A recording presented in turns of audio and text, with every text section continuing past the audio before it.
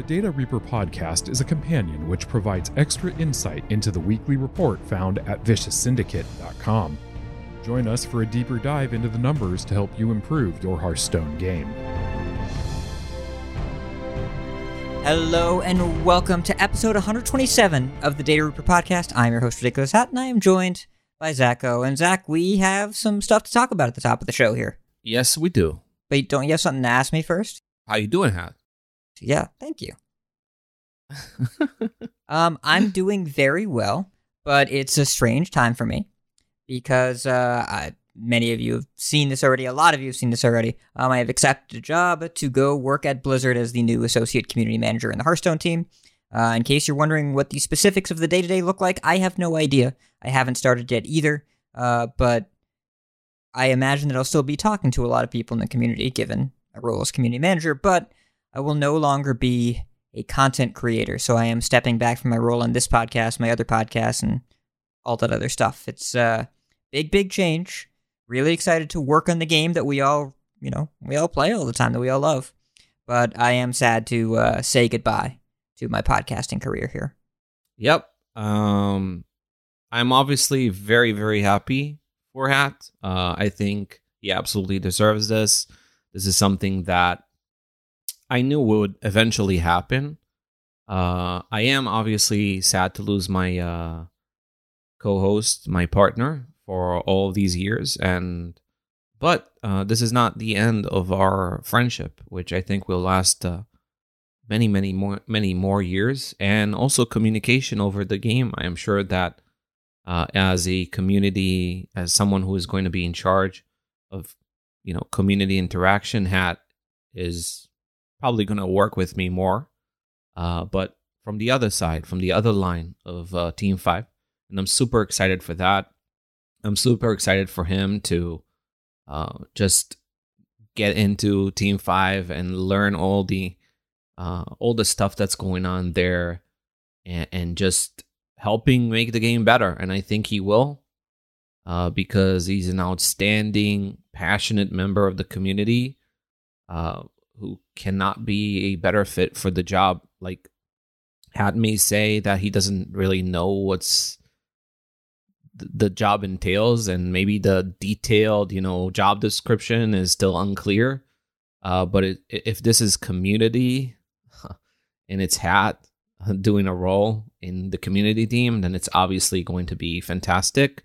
And he's also going to work with fantastic people there, who are already doing a great job. They're just expanding that team, and they have already made great strides in communicating and interacting with the community better and better every year. And I'm really excited to see what Hat does. Thank you.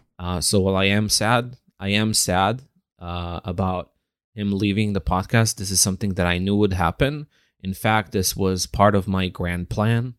I have told Hat years ago that the plan is for him to eventually get into Team 5 and get Shadow Step buffed. No, the last part is just kidding. But I literally said to him that this is where I see his future, and he should persevere and try. It took many tries. Like, it's not easy to get a job. Yeah, I tweeted out how I had applied for them. This is the 8th time I'd applied to them in the past 2 years. Yes, and I was aware of all the attempts, but I had no doubt that he would eventually get a job at Team 5, and I'm sure you will do fantastic there. So I am very, very happy for you. When it comes to the podcast itself, this podcast is not going anywhere. There will be a new host who will work with me from that point on. So the podcast continues. I already know the person who is going to replace Hat as a host for this podcast, and I'm sure that they will do a great job. It might require some adjustments in terms of, like, I may need to adjust because with Hat as my partner, it was very easy for me to be ranty and be very more of a color commentator. And maybe now I need to be a more responsible adult, which is something that I hate doing, but I'm capable of since I'm already old enough. So I may be more zen than I was before because, it's easy to be unleashed, or when somebody as composed as Hat is your podcasting partner. So you're saying that your rants were my fault? That's what you're saying? In fact, no. People don't know this, but Hat actually incited me many times before to be I have indeed instigated. On occasion, I have indeed instigated. And I'm fine with that because I was often looked at as the villain of the two. And now it's like I may have to be more zen, at least until the new guy can hold it together, because I don't want to make that guy's job too difficult, at least initially. So I declare that Zacho is going to be Zen Zacho from this point on until the new guy can handle it. So I'm going to be as composed as I can, and I'm practicing. I'm going to practice over the last few episodes of this podcast with Hat to be a composed and responsible adult. It's going to be very difficult, I know, guys, but I'm going to try. People may not know this, by the way. We've been working together for almost 7 years now. I looked up the first email when I applied to be a Data Reaper class expert, back when that was a thing that existed. And this was October 2016.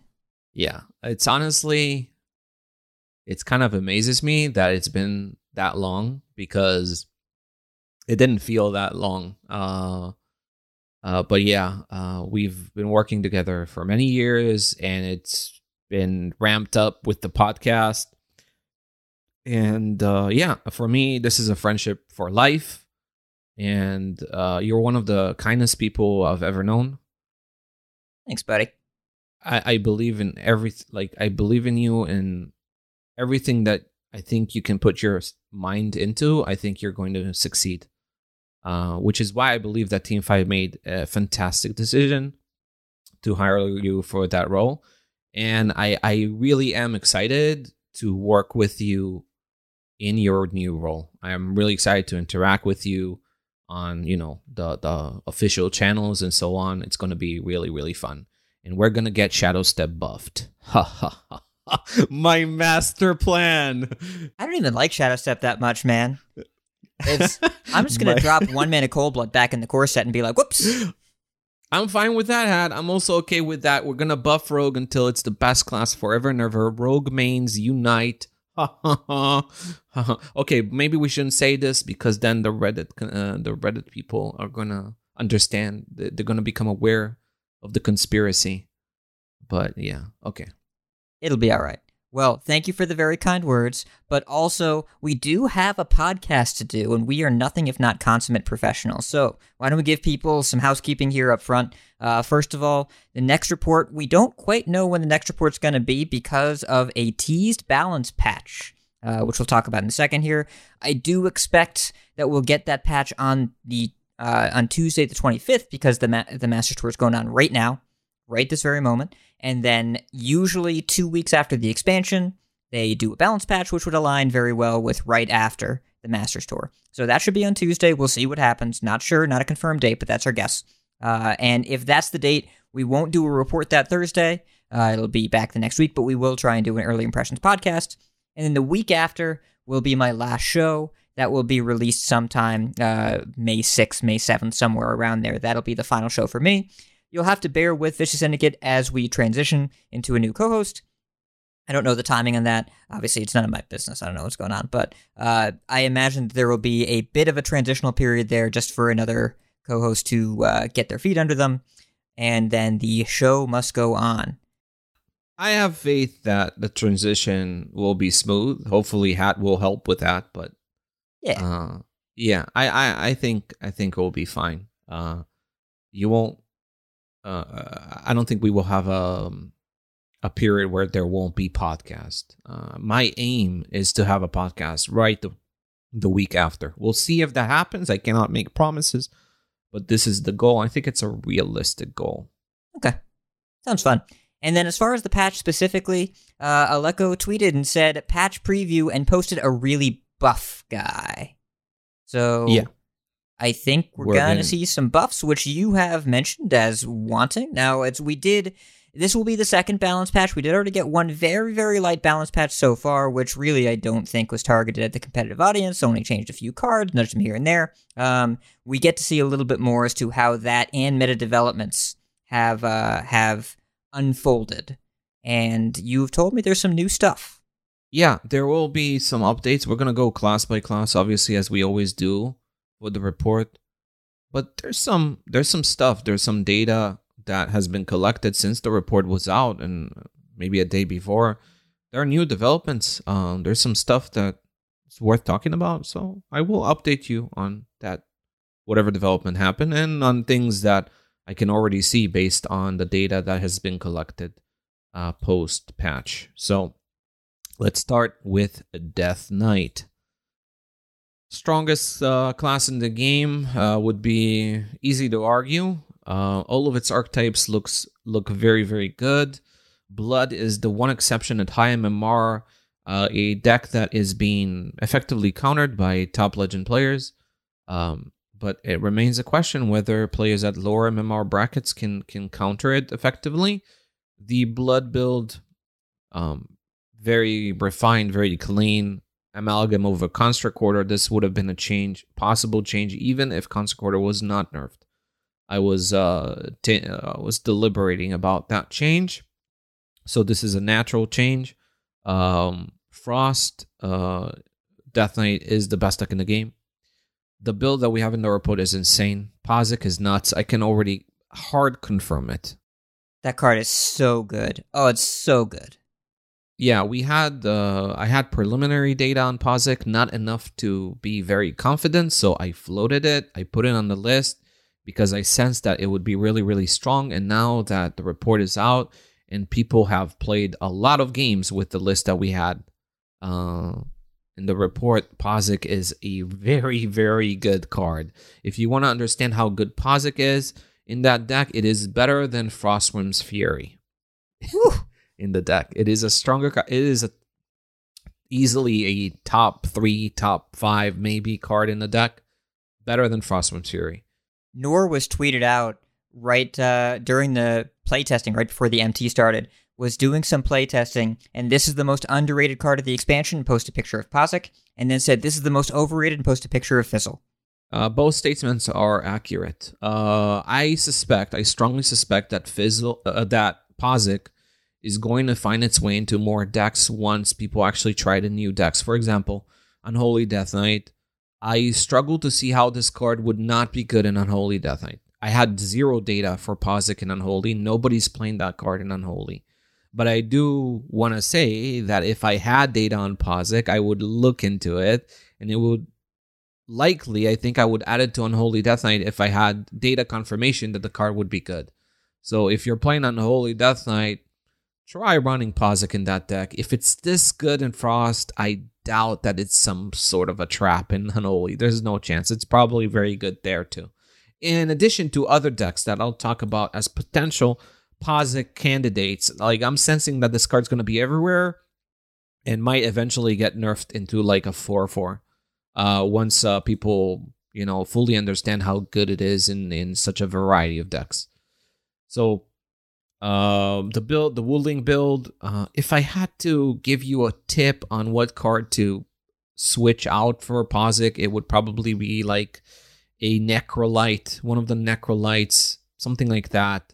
Blightfang is kind of weak in the current format because there aren't a lot of board-centric aggressive decks, so you don't get that much value, but it's probably still worth keeping. So I would cut a Necrolite and add Pazik, try it out, see if it's good. I'll get confirmation, and next report, I suspect Pazik's going to be in more decks.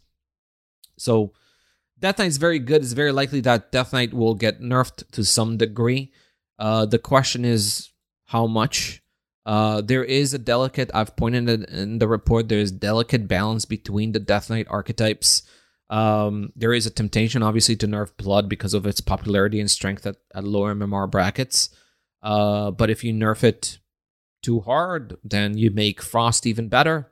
And then if you nerf Frost and Blood very, very hard, then Unholy can get out of control. You look at Unholy Death Knight's matchup spread in the report hat, pretty much the only reds are Blood and Frost. Those are the counters to Unholy. So if you nerf them too hard, you might not be able to actually get rid of Death Knight, and the third Death Knight archetype that's just flying under the radar is going to come up and be very dominant. So that's a situation. You want to nerf, obviously, probably Frost is the most likely deck to be nerfed, but even if you nerf it, I don't know how hard you want to nerf it.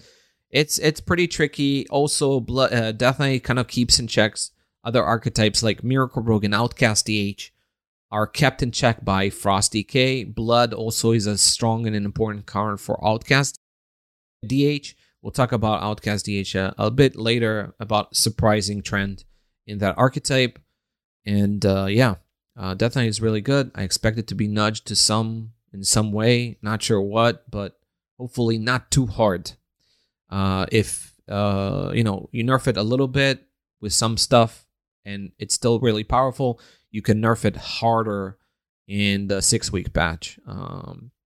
So this is what I'm hoping that they do. It would make sense given this context that buffs make more sense because they are just looking to nudge a couple things to be on the same level as DK, as opposed to taking DK away and leaving some more outliers. It feels like there are a lot more classes that just don't have anything to lean on or have like one thing they can do, as opposed to this being so overwhelmingly powerful that it's warping the format. Yeah. Like, obviously, if there is a deck that kind of limits diversity right now, it is Frost. It's kind of preventing some stuff from being better than they can be. But the main problem in this format when it comes to the deck diversity is that other classes just don't have really good options to compete. So what you want to do is you want to nerf the outliers at the top a little bit, but it's very clear when you're looking at the format that there are a lot of failing strategies and failing packages from Festival of Legends that are really cool, and they don't see play, which is unfortunate. So you want to nudge them. You want to give people a reason to play new cards and new stuff, because you're looking at the report, all the top tier decks are just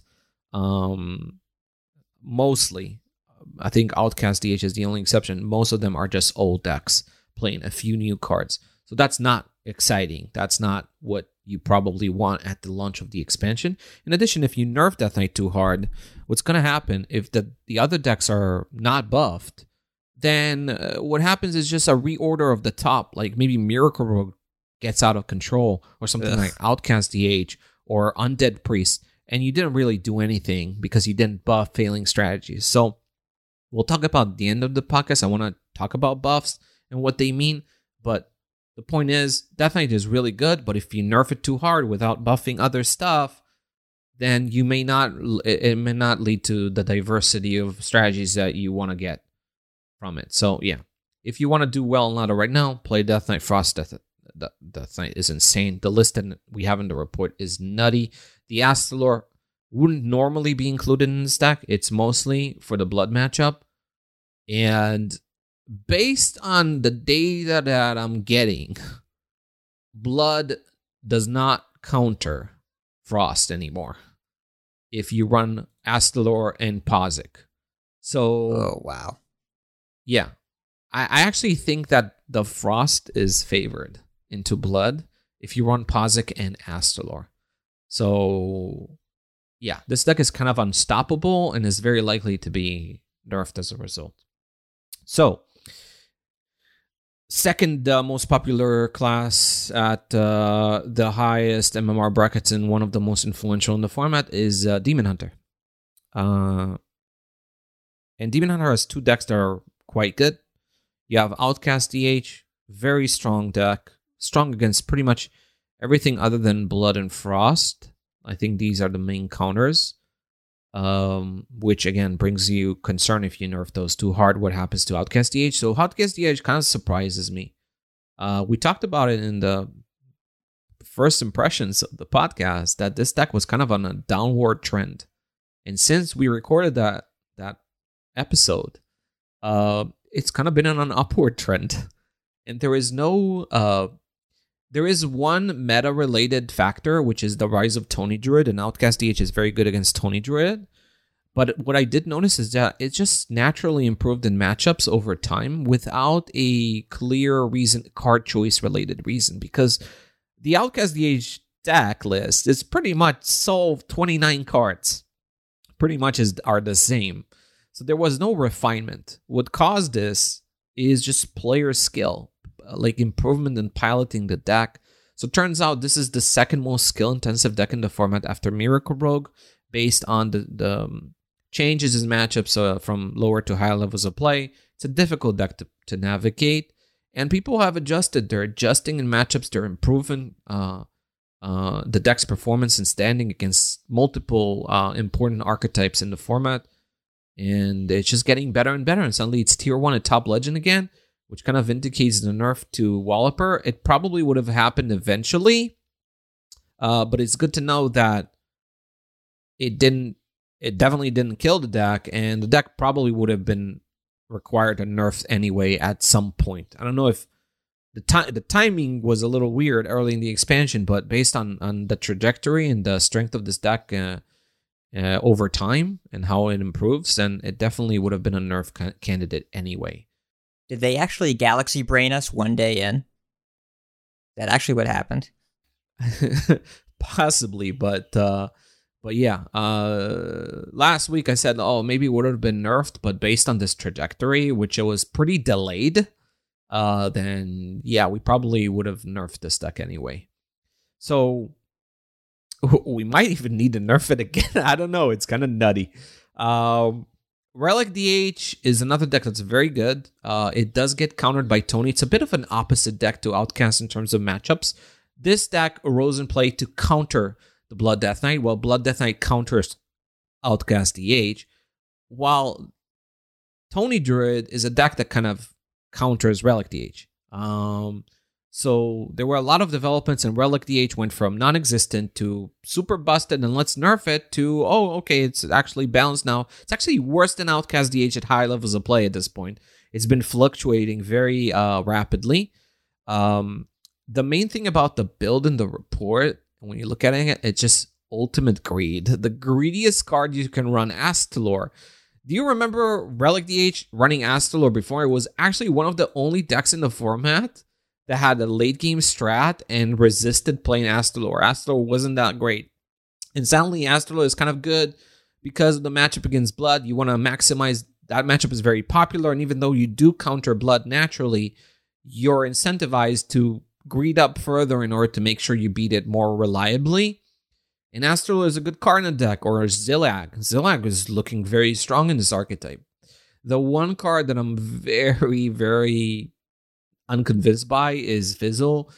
It looks like bait. It sounds like bait. It's not as bait in DH as it is in other archetypes where it's like clear trash.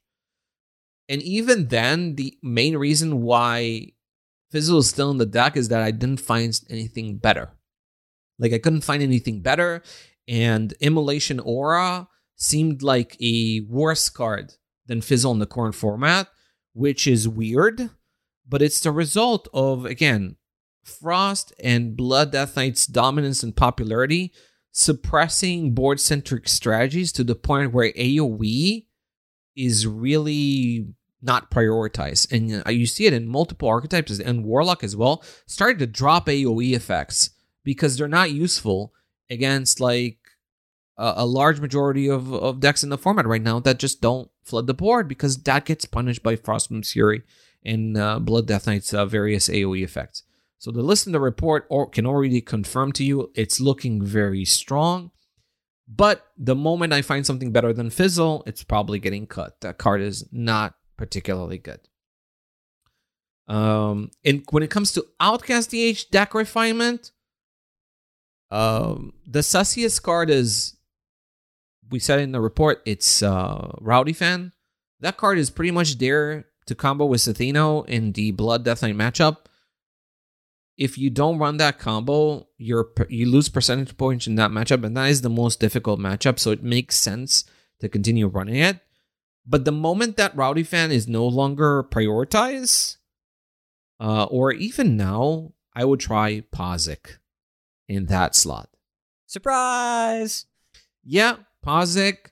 People started to play Pazik in Outcast DH, and while at initial glance it's not as insane as it is in Frost Death Knight, it still looks like a very good card that belongs in the deck. So Pazik in Outcast DH, very likely to be included eventually, and if you want to do it now, you can do it now. Cut the Rowdy fan, run Pazik. That probably helps you in most matchups on ladder. And since Pazik is a good card against Blood Death Knight as well, I'm not sure how much you actually lose in the matchup by cutting the City No combo. So, yeah. Pazik is a good card. I'm unsurprised, but yes. Yeah. Good. Okay. Well, so that's Death Knight. What's next? Druid? What's been going on with Druid? You got Death Knight, Demon Hunter, and Druid is the third most influential card in the format. Just going alphabetically. Why not? Yeah. That is a little bit of a coincidence. But yeah, Druid, very influential. Tony Druid has risen in play. People are trying all sorts of things, but the Mishmash Mosher and Attorney Mock combo really helped elevate this archetype. There are some people who are cutting the Mishmasher combo and running alternative AoE effect, such as Street Sweeper. People are trying Street Sweeper. And based on the data, Street Sweeper does not seem good. I was looking forward to seeing more data on it. I finally have data on it. I'm not convinced by it at all. AoE effects, early game AoE effects, just don't seem to perform very well in the current format. So even though Druid is weak to aggression and makes sense to run those AoE effects, it doesn't seem to move the needle in terms of performance, general performance on ladder. This is the EU. So a Chinese player, Mianming, got number 1 in EU, and No Hands amplified the list. It runs ETC and a Street Sweeper, and it cuts Mishmash completely, as well as cutting Eternium off for chitinous plating. Yeah, and ETC is unsurprisingly bad, and Street Sweeper is unconvincing. I don't think this makes me want to change the list and cut the list in the report. There are some stuff that it might need to do Druid over time, but it really depends on what the balance changes are going to be and how that affects the field.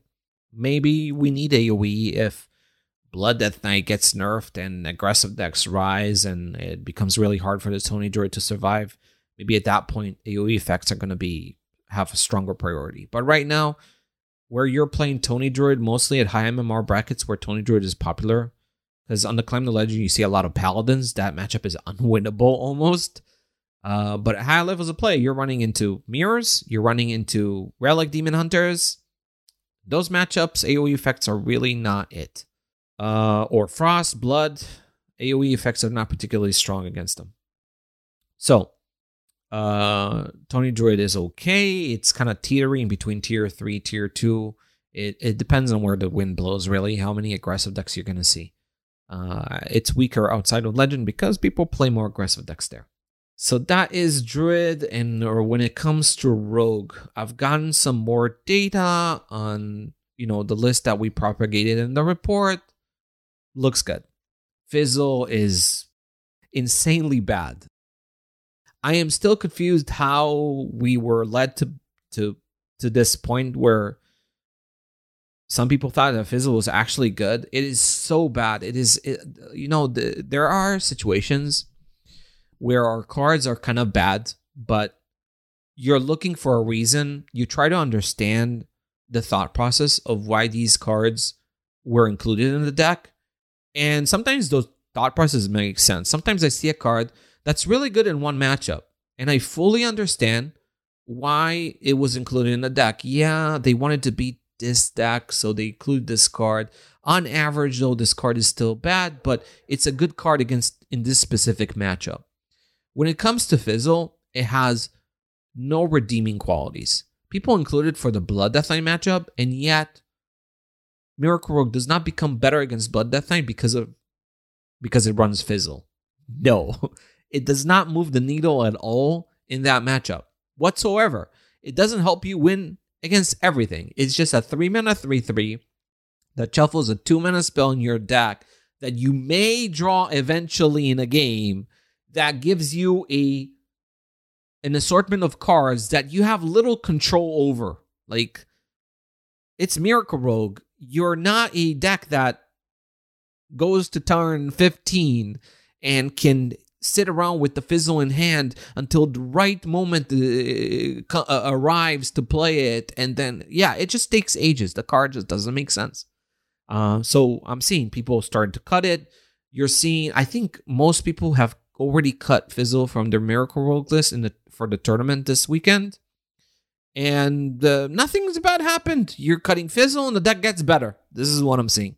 The deck gets better after cutting Fizzle. Turns out, card is absolutely terrible. Who could have seen this coming? Yeah.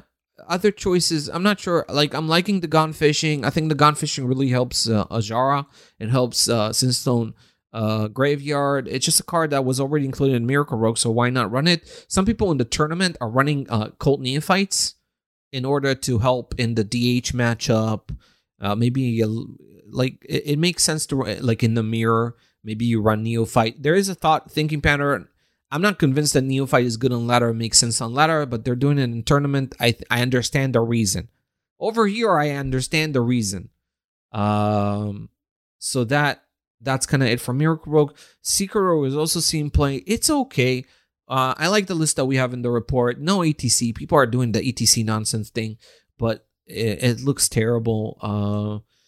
Secret package, you want to prioritize things that affect board, that produce board. So Ambush and Sticky Situations are good. If you've ever played Secret Rogue and you've played Double Cross, you know how bad that card is. Basically, it's 2 mana, do nothing until your opponent decides that you're allowed to draw. I want it to be Dirty Tricks so bad, and it is so not Dirty Tricks. And Dirty Tricks wasn't even good. It wasn't even that good of a card. So fine. It was okay in a secret package, right? But this card is not even good in a secret package. So feels pretty bad. There was one other thing I want to say about Rogue. I'm kind of interested. There is a Menagerie Rogue. Okay, I saw this and I was like, is there a bug on the website? But I saw this. Like, is it a real thing? I see it in my data. There is a list that is a Menagerie Rogue deck. Yeah, basically, it's like you're running like early game, the Pirate, the Jolly Roger, the Party Animal. You're running like Rolling Stone and Beatboxer, which is a mech, and you're running like Click Clocker. It's a Menagerie Rogue deck, and it doesn't seem terrible. And I'm kind of interested. It runs Breakdance. What you do with Breakdance there, I think you can Breakdance the one Amalgam Band, and it's kind of nutty. You can Breakdance the Party Animal. I wonder if you want to run Shadow Step in this deck, and you just Shadow Step the Party Animal. That seems a little bit baity, but it's kind of interesting. But there might be something there. I don't know. It's not a lot of data, but there's a Menagerie Rogue, and it doesn't seem terrible. So I don't know where it came from. I'm looking right now. I have to know. I'll let you know when I find out. Yeah. Okay. We need to credit whoever made that thing. Credit/blame. Yeah. Okay. Paladin, really good at low MMR. Really, really powerful. Like, its win rate, like at gold through bronze, is like over 60%. So under that condition, I sort of understand why Team 5 wanted to nerf it last week. Because what happens is you have a new expansion and rotation like comes out. That's when you have the largest number of new or returning players to Hearthstone, when there is rotation and a new expansion. So they come in, they play the game, they get just stomped by Death Knights and pure Paladins with their new cards or whatever exciting things they wanted to try. So consider Pure Paladin is the best deck at the lower MMR brackets and where, newer returning players start playing Hearthstone again.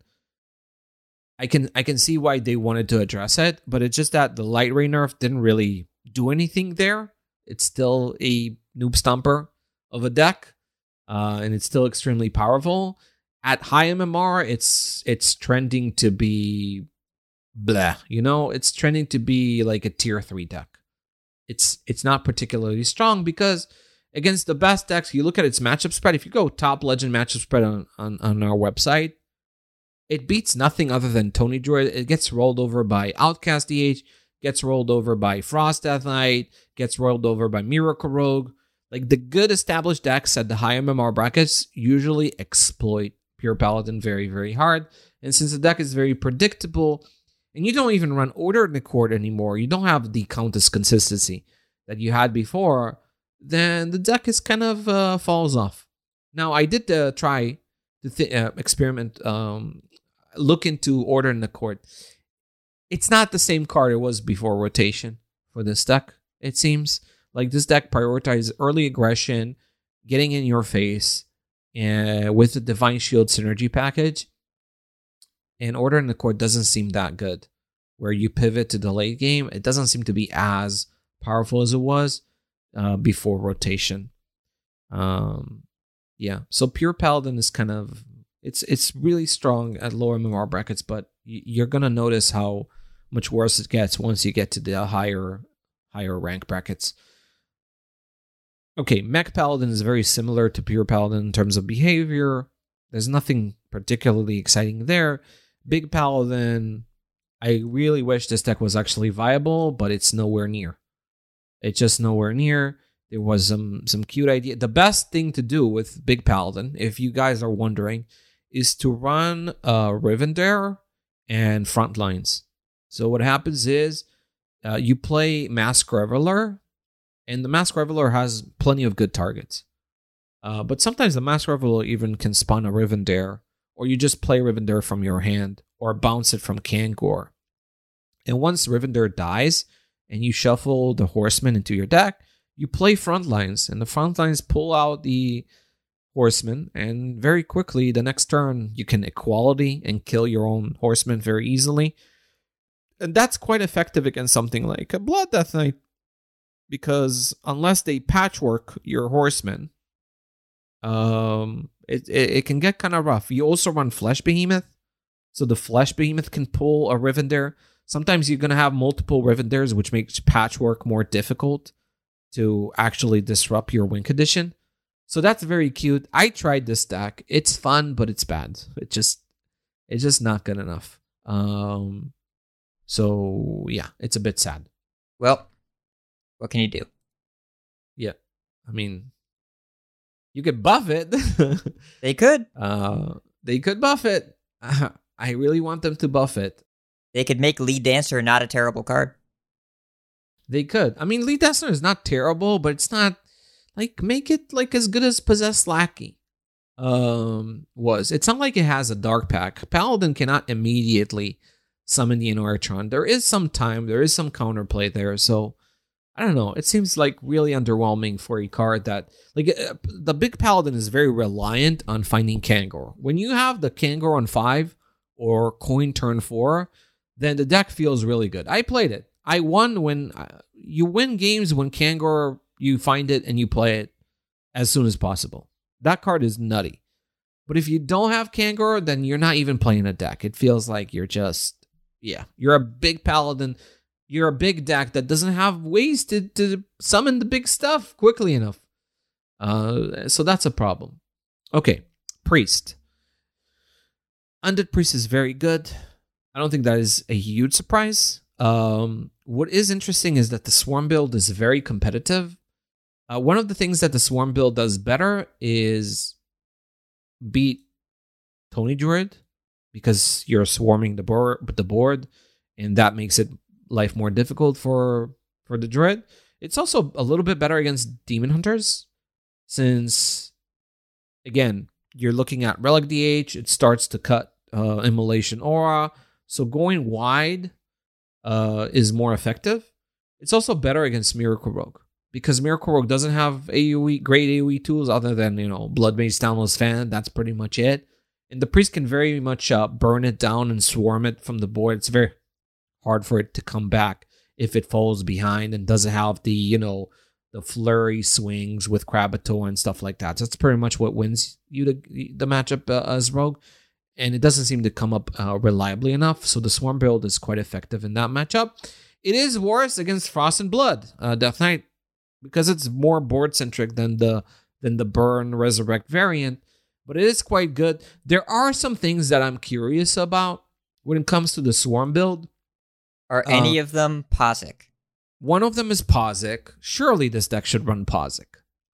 This is a POSIC deck. Surely you run POSIC. You want to know how I know it's POSIC deck? It has a 1-drop in it. Put POSIC in the deck. Yeah. Yeah. So first thing, if you're running the Swarm build, I would absolutely, even if you're running the Burn build, just run POSIC. The idea at least makes sense. I would like to see more data on POSIC in general, yes. In the archetype. Definitely in the Swarm build. I would bet money that it's good in the Swarm build. In the Burn variant, I'd like to see data on that. I think it makes sense that POSIC would be good. The other thing is, cards like Amalgam of the Deep and Mind Eater are kind of value cards, but they are included in the Swarm build because they're undeads. But I do wonder if we want to run things like Boneflinger and Vrykul Necrolite, things like that. Maybe a Nerubian Vizier. It's a bit weird that this deck does not run a Nerubian Vizier, the list that we have in the report. This is a list that I could not curate. I could not refine it because it's literally a list of 30 cards and very few people are trying other stuff. Yeah, there's a lot of inertia from like the Animate Dead builds, and Nerubian Vizier makes a lot of sense if you're not doing that. Yeah, Nerubian Vizier, POSIC, Necrolite, and Boneflinger. I would try those cards instead of like the weird value cards that this deck currently runs. That, this is not really a value deck. This deck just wants to control the board as hard as possible and launch face damage. And end games quickly. So I don't know about the value. Nerubian Vizier is the one card that gives you value, but also helps you accelerate the game, since the discount can allow you to get ahead. Yeah. The list we have on the website has 2 Psychic Conjurers in it. Like, clearly that there has to be a better card than Psychic Conjurer, right? I don't know. The one thing about Psychic Conjurer that I would hold back on cutting is the fact that it's a 1-drop. And that is kind of good, but Mind Eater is like a 2-mana 3/2, essentially. It's not like, and Amalgam of the Deep is not really, the thing about Amalgam of the Deep is very often you just get slow options, like slow undead cards that don't really fit the game plan. So these cards are, for me, weak and can definitely be upgraded, especially when there are 2-mana undeads right there that have an immediate impact, a better impact on the board, like Necrolite and Boneflinger. So I'm curious about that. Obviously, just run POSIC. I mean, it's pretty obvious. Control Priest not very good. Control Priest got collateral damage. Since, Blood's Rise, it kind of rose and played to compete within the late game. But once the Tony Druids and the Relic DHs came up, it kind of fell off really hard in terms of win rate, even at higher levels of play. At Top Legend, it's worse than it is throughout the rest of Ladder. That's how bad it is, despite the fact that this is a pretty difficult deck to play that improves in matchups at higher rank brackets. Despite that, it's worst at Top Legend because of the Tony Druids and the Relic DHs. People are desperately running Dirty Rat. If Dirty Rat is ever good in this deck, that's when you need to delete the deck, because it means that the matchups are impossible. It's so hard. And Dirty Rat does not help you enough. Nowhere near. I've seen people run Theotar. You don't even have time to Theotar. Like, there is no time. Like, I'm looking at Theotar, it's terrible. And why is it terrible? Because turn 6, it's too slow. By that time, the Relic DH already played the Relic Vault into the dimensions and discounted their entire hand. What are you going to do? You're going to steal one card? Even if you steal the best card from a Relic DH, you're still going to die in that matchup. It's just too late. And Tony Druid can go off so hard and so quickly with an Ubercon that Theotar is like almost like it's too slow in order to do anything there. So Control Priest is in pretty rough shape. Unfortunate. Yeah. Speaking of things in rough shape. Warlock, yeah. So obviously Chad is sad, and it's not a very good deck right now. We do have a lead in the report in terms of potentially improving its matchups against late game strategies. You've got Habeas Corpses, which is a way to, again, kind of duplicate threats and provide additional density in late game matchups. You've got Shallow Grave, which kind of, it's more of a late game combo with Amorphous Slime that really helps you put more stuff on the board that can overwhelm an opponent. Those cards seem to be really good right now.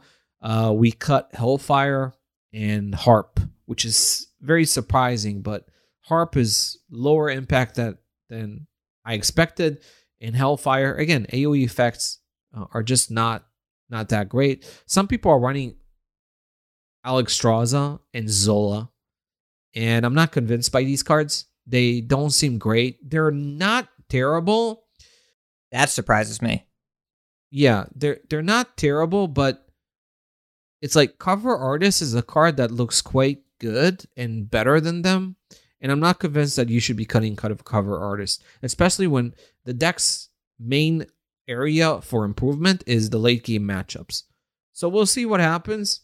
I'm not writing off Alexstrasza and Zola, but it's not enough to move the needle. Like, the deck becomes better. It's not as terrible as it looks statistically in the report. In the report, it looks like deep tier 4. Maybe you can push Chad Warlock to be like low tier 3, but that's like the ceiling. That's as good as it gets in the current format. It just doesn't compete well enough against the other late game powerhouses, and it's very fragile defensively. Pure Paladin stomps on it as hard as it stomps Tony Dread, and other aggressive decks really, give it a hard time. Imp Warlock doesn't look good enough. It's not there. It's not close to being there. Maybe it needs buffs. Maybe it needs a better meta environment. It's just rough for it at the moment because of the Death Knights. The Death Knight population is making it really difficult. Well, and also there's no reason to play it over. There are other decks with similar matchup spreads, but that are just better. Yeah, things like Totem Shaman, for example, are just clearly superior. So even if you wanted to run an aggressive deck that floods the board, Totem Shaman just seems like a better choice. It is. I can't wait to talk about that deck. But we're done with Warlock. Let's talk about Mage. Talk about Cosmic Keyboard. Cosmic Keyboard rules. Yeah, Cosmic. Okay, so it's infiltrating the tournament this weekend. Lots of people are brought Mage, and Mage is looking quite promising with a Cosmic Keyboard build.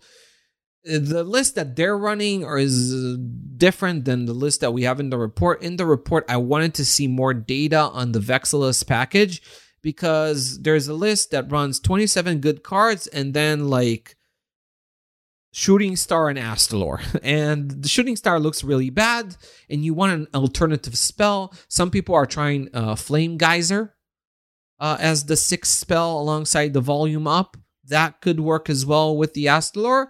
Or you can cut the Astalor and run Vexillus with Arcane Bolt and have a late game combo to kill a Blood Death Knight with. So this is what I'm trying to see. Since those cards, like the 27 cards, look pretty good, and then you have the 3 cards that you want to add on top of it that I'm less sure about. But what I am sure about is this is the most competitive Mage archetype that I've seen. We're getting more data on it. We're going to get more data on it because in the future, because people are brought to tournaments now.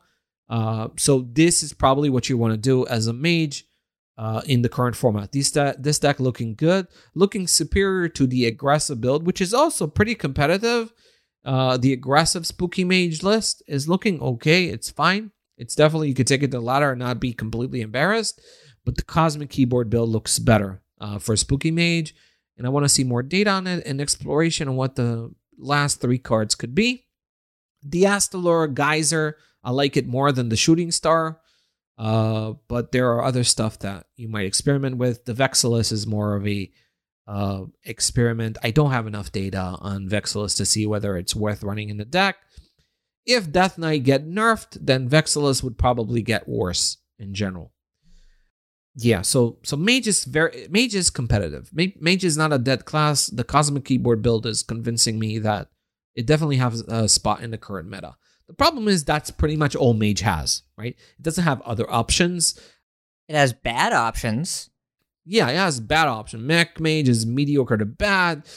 People are trying to run there's this new secret Mage build that runs Cosmic Keyboard that they're trying to bring into the format. It's looking really bad. Light Show is a meme. Mana Storm Mage never had a chance. People are trying to cope with Naga Mage. It's nowhere near. Its win rate is like in the 30s, in the low 30s. The copium is so strong. So strong. People are desperate for Naga Mage. Desperate. Yeah, it doesn't work. Another class that is giving me some signs of hope that it just took some time to figure out is Hunter. Okay, hold on. The list that you land on for this report, I cannot believe where it landed. Cannot believe that we are full on Cope of Quel'Thalas. Forget about the Cope of Quel'Thalas. This list is so greedy.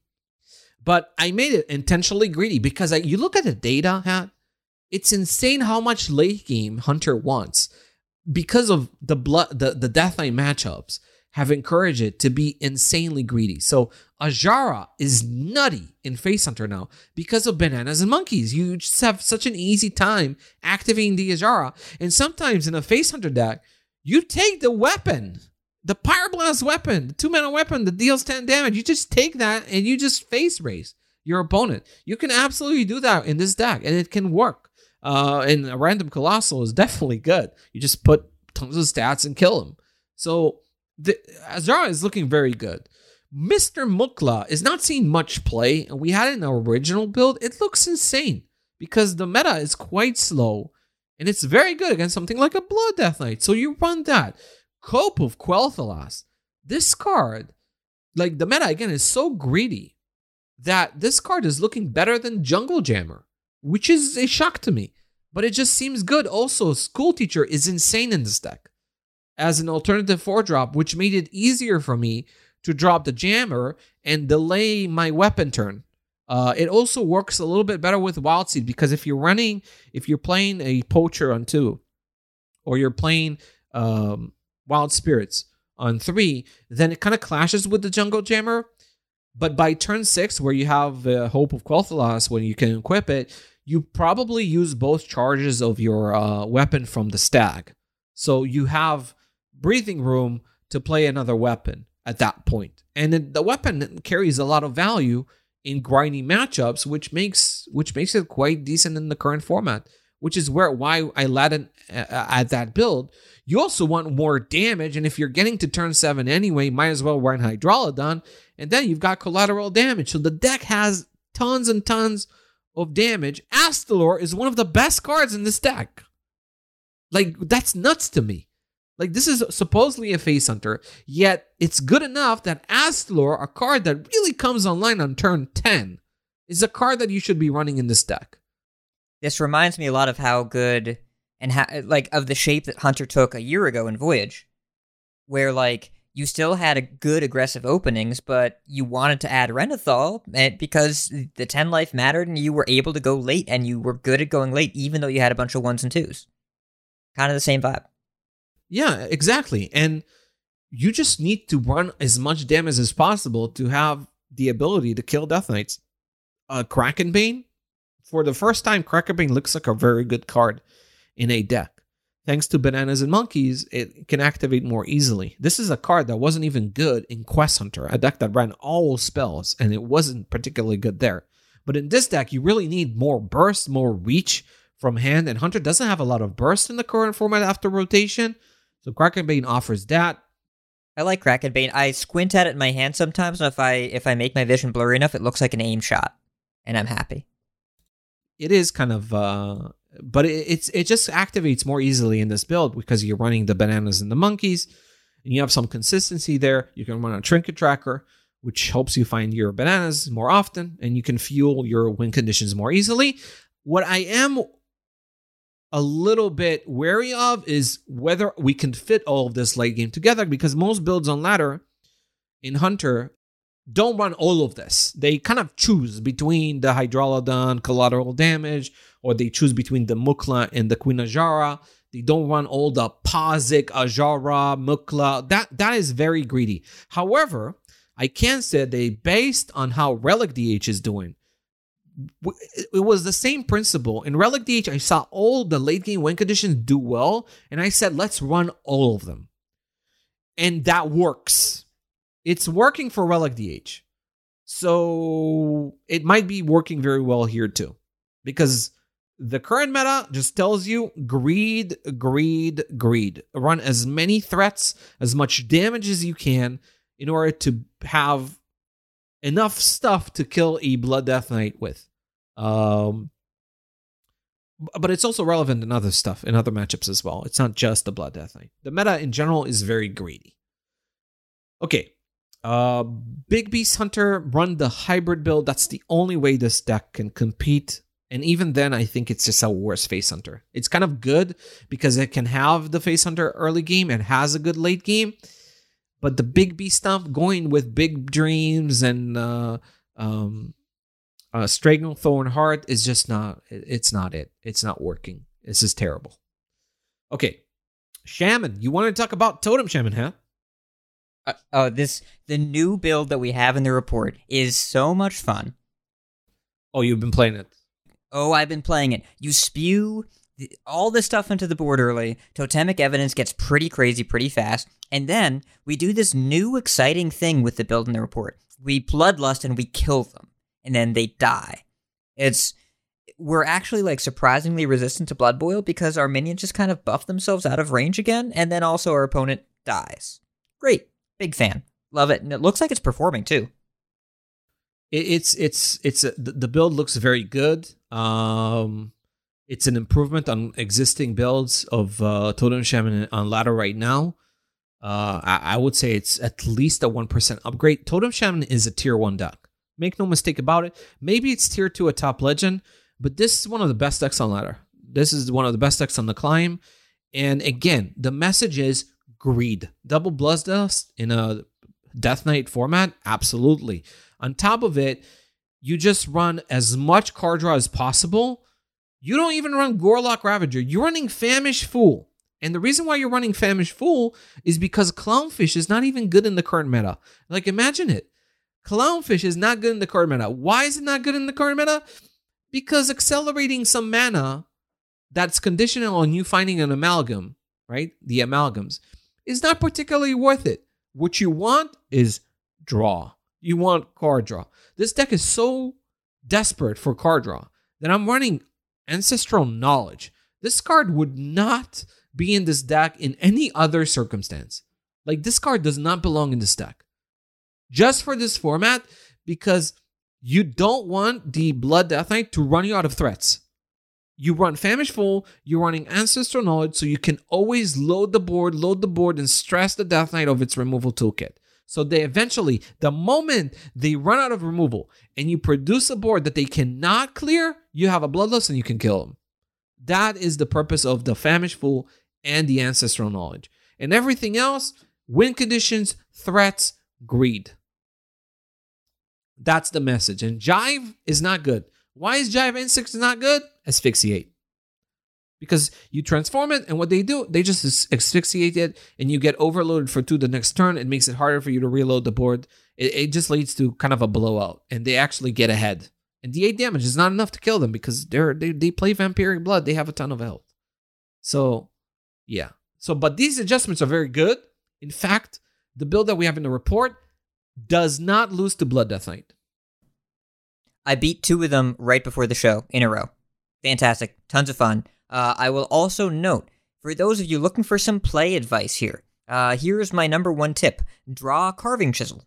Because, boy, that card in the Mulligan data looks like an enormous outlier. Really, really nice. Really strong. Yeah, I mean, it accelerates everything. It accelerates the Gigan Totem. It accelerates things from below. It works really well with Anchor Totem. It's just good with everything that you're doing. It infuses your totemic evidence and infuses your party favorite totem. It's just good. Okay, Infuses your Famishful. Just everything works well with it. It's all of it. It's all of it at once. Really, really good. Overload Shaman needs buffs. Okay. Warrior. Here's the biggest update of this podcast. Oh, did Ant break it? What did Ant do? He posted an Enraged Warrior deck list that he got to top 200 with. I'm guessing that the list I'm looking that's performing super well is his list. Does it run 2 instrument techs and it sure does. Big top end? Yeah. No black rock and roll, just Enraged Warrior on a low curve with Ant. Consistency, no cuteness, hit him in the face. Yes. Yeah. Rancher, yeah. That's Ant list. Okay, so everybody go to Ant HS on Twitter. And if you want to play a good warrior deck, that's the deck you want to play. Because Enraged Warrior with an aggressive curve, I didn't see enough data on it before the report, and I specifically wrote in the report, we are curious about aggressive Enraged Warrior list with a lower curve. Would like to see more of that. Ant gave me more of that. Thank you, Ant. And I have confirmation, Enraged Warrior is a good deck. How good of a deck is it? Very, very good. Very, very good. When I say very good, somewhere between tier 1 and tier 2. Throughout most of ladder. This deck is very strong. It has great potential. The list, Instrument Tech is fantastic for Imbued Axe. It works much better with Weapons Expert. I am curious about cutting the Grom and running Remornia. I know, even though it means that Instrument Tech draws Imbued Axe with less consistency, Remornia, I feel, is a card that maybe you want to run instead of Grom in this kind of deck because you can buff it and it gives you reach. But maybe you just cut, you cut the Grom and run something else. I think Grom might be too slow for the high curve, but everything else looks very clean. I really like the look of it. The Ags work well. I actually queued into this kind of deck before Ant posted his list, and I got raffle stomped by a very fast Enraged Warrior, and I was impressed with it. And I looked at data and kind of told me that maybe the aggressive list could be better, but I couldn't really say it. But now I can definitely say it. Enraged Warrior is good. Warrior is absolutely competitive. I know that for some players this will not matter because for some players Warrior is Control Warrior, and if Control Warrior is not viable, then that means Warrior is not viable. But Warrior is viable, and if you want to play a good deck that's like it's Totem Shaman level, then play this list. It's quite strong. So Enraged Warrior is viable, which kind of means that Warlock is the worst class in the game, pretty much, and is the only one where it's like, so there are viable decks in every class. Mage found a viable deck, Hunter has a viable deck, Shaman has a viable deck. Every class has a viable deck, except Warlock. And while that is good news, the issue is that most of these classes have one viable deck and there are just no other options.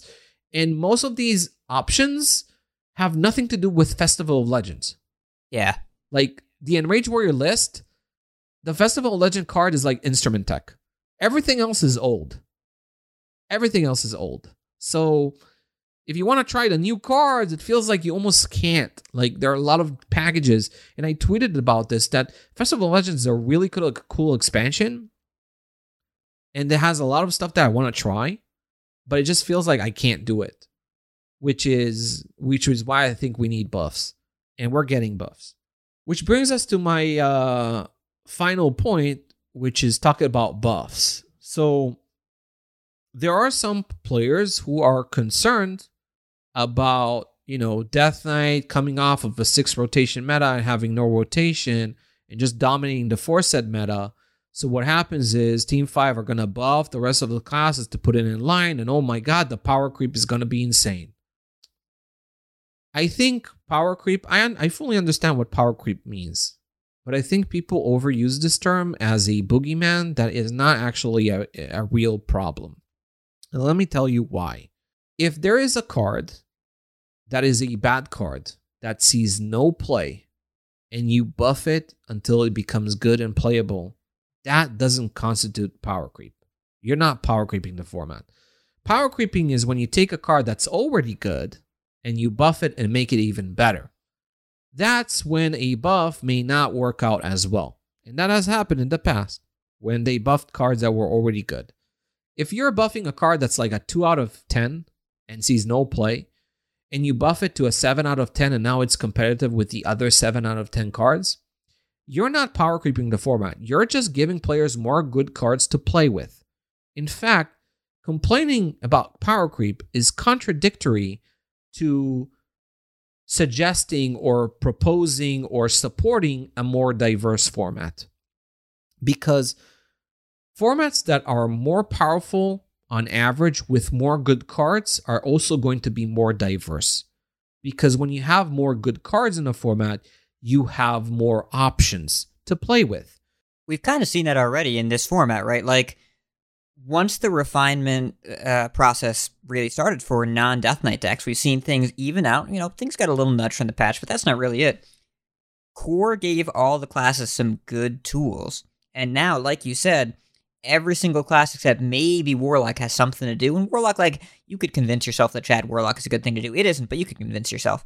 But the other 10 classes have at least one thing to do before the first meditated balance change on the format. Because Core gave us more to do, and because last year had some cool stuff going on, then we have choices. And this format, I think, feels a lot better than I expected when I saw the Core set. Because I was worried it was going to be too much, and it really wasn't.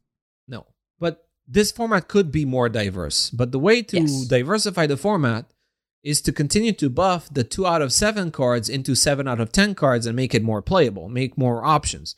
Now, I'll give you a very good example from the past where we had expansions in 2015 or 2016 where like 80% of the cards in a set, in an expansion set, were just not playable. And back then, you had maybe, 8, 10 competitive decks? And these days, we very often have well over 20 competitive decks. We have, just last expansion, March of the Lich King, we had 25, sometimes even close to 30 playable options, playable competitive decks. And the reason why this is happening is not because Team 5 are power creeping the game, it's because Team 5 are genuinely trying to make every card have a purpose. They're not printing filler. They're printing far less filler than they did before. And they're trying to generally make every card have a competitive purpose in some deck or some use. Some of them are going to be more fringe than others, but you no longer see these Worgen Greaser type of cards that they just throw into a set and have no chance of seeing play. It's just basically a waste of a card slot. That card just sits in the collection and does nothing. Instead, there is more purpose, there are more good cards around. And that doesn't choke out the format. It actually makes it more diverse. So more power across the board makes a format more diverse because classes have more powerful things they can do. Which means it's more likely that a certain class will have more than one competitive archetype. Because you've got this card that's really good and you can build around that, but you also have another card that's maybe very different and you build a different deck around it, but it's also good and can lead to a competitive deck. So that's the first thing I want to say. That if you have more power across the board, you're more likely to create a diverse format. There is one exception though, and the exception is obvious and very understandable. If there is one deck that's overpowered, that's too good, it might be too good to the point where it becomes a tyrant that oppresses other strategies and doesn't give them a chance to compete and breathe. We've seen that plenty of time throughout Hearthstone history. It happens at least once in expansion. We have a deck that's too good. That's not power creep. That just means that there is an imbalance, and you just balance this deck. So buffs are good because if you buff bad cards and make them playable, you can potentially diversify the format. But they don't replace nerfs. What you do is you nerf power outliers that are oppressive and choke out the format in order to encourage diversity. And you buff cards that are not playable to encourage diversity. Both things don't replace each other. Buffs, if you only buff things without nerfing oppressive power outliers, then the decks that you're trying to buff and bring into the format still cannot compete because there is a tyrant, there's an oppressive force that doesn't let anybody else compete. But if you both nerf the power outliers at the top and buff the power outliers at the bottom, you are making two things. You're doing two things that encourage meta diversity. They don't replace each other. They're not meant to be one or the other. We're not either buffing things or nerfing things. We're nerfing the power outliers that choke out a format, and we're buffing things that have no chance of seeing play. And this is what Team 5 should do. This is what I expect them to do. And this is what good designers do. Yeah, I mean, we've had formats where the new cards come out and are super duper powerful, and then people complain about beta testing and expansion. How do they not catch this? And so now they aimed like ever so slightly lower just to make sure they had wiggle room. And the format's pretty decent, just the new cards, you kind of get punished for playing them. And the older strategies, in particular Death Knight, seem to be real outliers. Like they feel that way at least, even though statistically speaking, like Blood is the one that's most popular and it's the one that's least outlier. So they can't do both things at once of push really strong new cards and deal with complaints about beta testing, or be safer and then get complaints the new set is bad. They got to pick one, and then buffs seem like just a different angle that they can take. Yeah, I mean, naturally, a first expansion of a rotation has been the weakest one every year. It was Barons, it was Sunken City, it was Festival of Legends. It makes sense from a design perspective to make the first expansion weaker than the other ones that follow it throughout the year. It's absolutely intended. Maybe in this case, Festival of Legends was a little bit on the lower power and the lower impact, and ended up being that way. It's very hard to predict this kind of things. You can't expect Team 5 to know of these things. They can't test millions of games. They can't replicate what happens when the game goes live. And if such a situation occurs, then you buff the things that maybe you were overly careful about. Maybe you were overly careful about Warrior Rifts, and now that you see them in play, maybe you can buff them out. Maybe you were a little bit too scared about what would happen with Overload Shaman, and now that you're seeing that this deck is nowhere near competitive, you might buff it at this point. So this is a natural process of iteration. The other thing I want to mention, for example, another process of design iteration. It's very often getting memed where you have a card, let's say Team 5 made a card like 4 years ago with a certain effect, right? And that card never saw play because it wasn't good enough. It was either too expensive or the effect was overcosted. They overestimated what the effect's power would be, and the card never saw play, and they never buffed it. And years later, they design a similar card with a similar effect, and it's much more powerful now and it sees play. That's not power creep, guys. When you make a card with a similar effect that's much more powerful and now sees play, you didn't power creep. You just iterated design. There was an effect that was interesting, that was worth re-exploring, and we learned from the past that if you budget it in a certain way, it just doesn't see play. It just sits in the collection and collects dust. It's just nothing. So does that mean we can never print a card like that again of fear of power creep? No. What a waste that would be. If we had a cool idea, we made a card and never saw play, and we would never revisit that in a higher power level because it would be power creep. It is silly. It's good design to look at past examples of cards, try to make them better. And we've seen that plenty of time over the years where they just reiterated design or buff things that were in the core set, in the classic set in 2014 and are outdated, and they made them better. Feral Spirit, Lightning Storm. Shadow Ascendant. I wanted to play Shadow Ascendant so badly when it came out, and it was unplayable, and now it's good, and I'm happy. You can just play it, and it's good. Shadow Ascendant actually saw constructed play in Spiteful Priest, if you remember. But that was pretty much it. You remember? It saw play because it was a minion. Like, yeah. The actual only reason it saw play was because it was not a spell. Yeah, so now they updated. It's a 2/3 and it's an undead and it sees play. Does it hurt anyone? No. Well, hopefully it hurts my opponent when I hit them with the foul leg. Yes, but it allows the swarm build, for example, to be more viable. Imagine the swarm build would not be viable and you only had the burn option. So here is a good example of things that encourage format diversity. You have more options, so you can build decks in different ways. So this is what I'm saying. So power creep is one thing, but if you know what to buff, if you buff cards that are not playable, that are not good, and don't see play, they basically don't exist, and you introduce them to the format, you're encouraging diversity. And again, the buffs do not replace nerfs. They need to be in combination with nerfs. If there's a deck that prevents things from being played because it's too oppressive, you nerf that. Buffs would not solve that problem. That's totally understandable.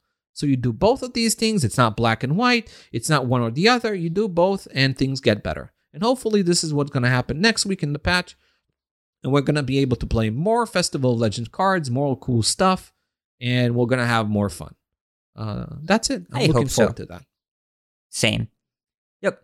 The origin of the power creep term is from older games that had non-rotating formats where when you have a format that you don't change, if wild is your main format, and then you have to print a new card that sees play, you have to make each set more powerful successfully because your format never gets weaker. So you have to creep up the power. Yeah. But we have rotation, thankfully. Yeah. But power creep would be what happened if Blizzard had to design cards for wild. If they had to make cards and said each set has to give us something that's good in wild. Now, sometimes this ends up happening because wild, like one card will fit into some wacky combo or whatever and will just enable and break things, but there's a reason they don't design for wilds because it is impossible to keep up with. Yep, pretty much. And rotation very much solves the biggest issue when it comes to power creep. But again, if you give me a card from 2015 and didn't see play, and you're telling me that there's a new iteration in 2023 that's much better, that's not power creep. That's design iteration, guys. We're trying to make the effect actually playable, so we're trying again. That's fine. And again, cards that don't see play basically don't exist. So what's the point of maintaining their soul or not power creeping them? They even managed to make Silverback Patriarch playable. They made it in playable form. Does it hurt anyone? No. I'm glad that we have Patriarch on the board again. Finally, we have Patriarch on the board.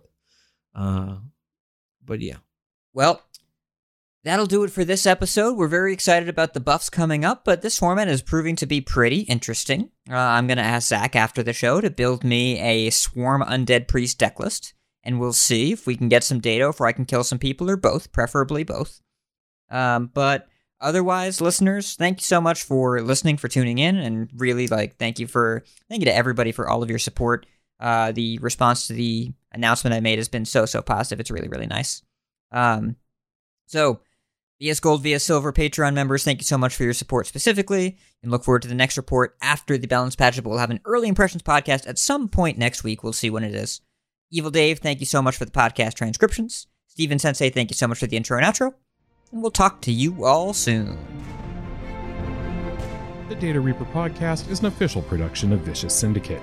Don't forget to sign up and contribute your game data to improve the quality of the weekly Data Reaper report. Instructions are available on our website, along with lots of other weekly content at vicioussyndicate.com. Thank you to all of our patrons and data contributors for proving there's strength in numbers.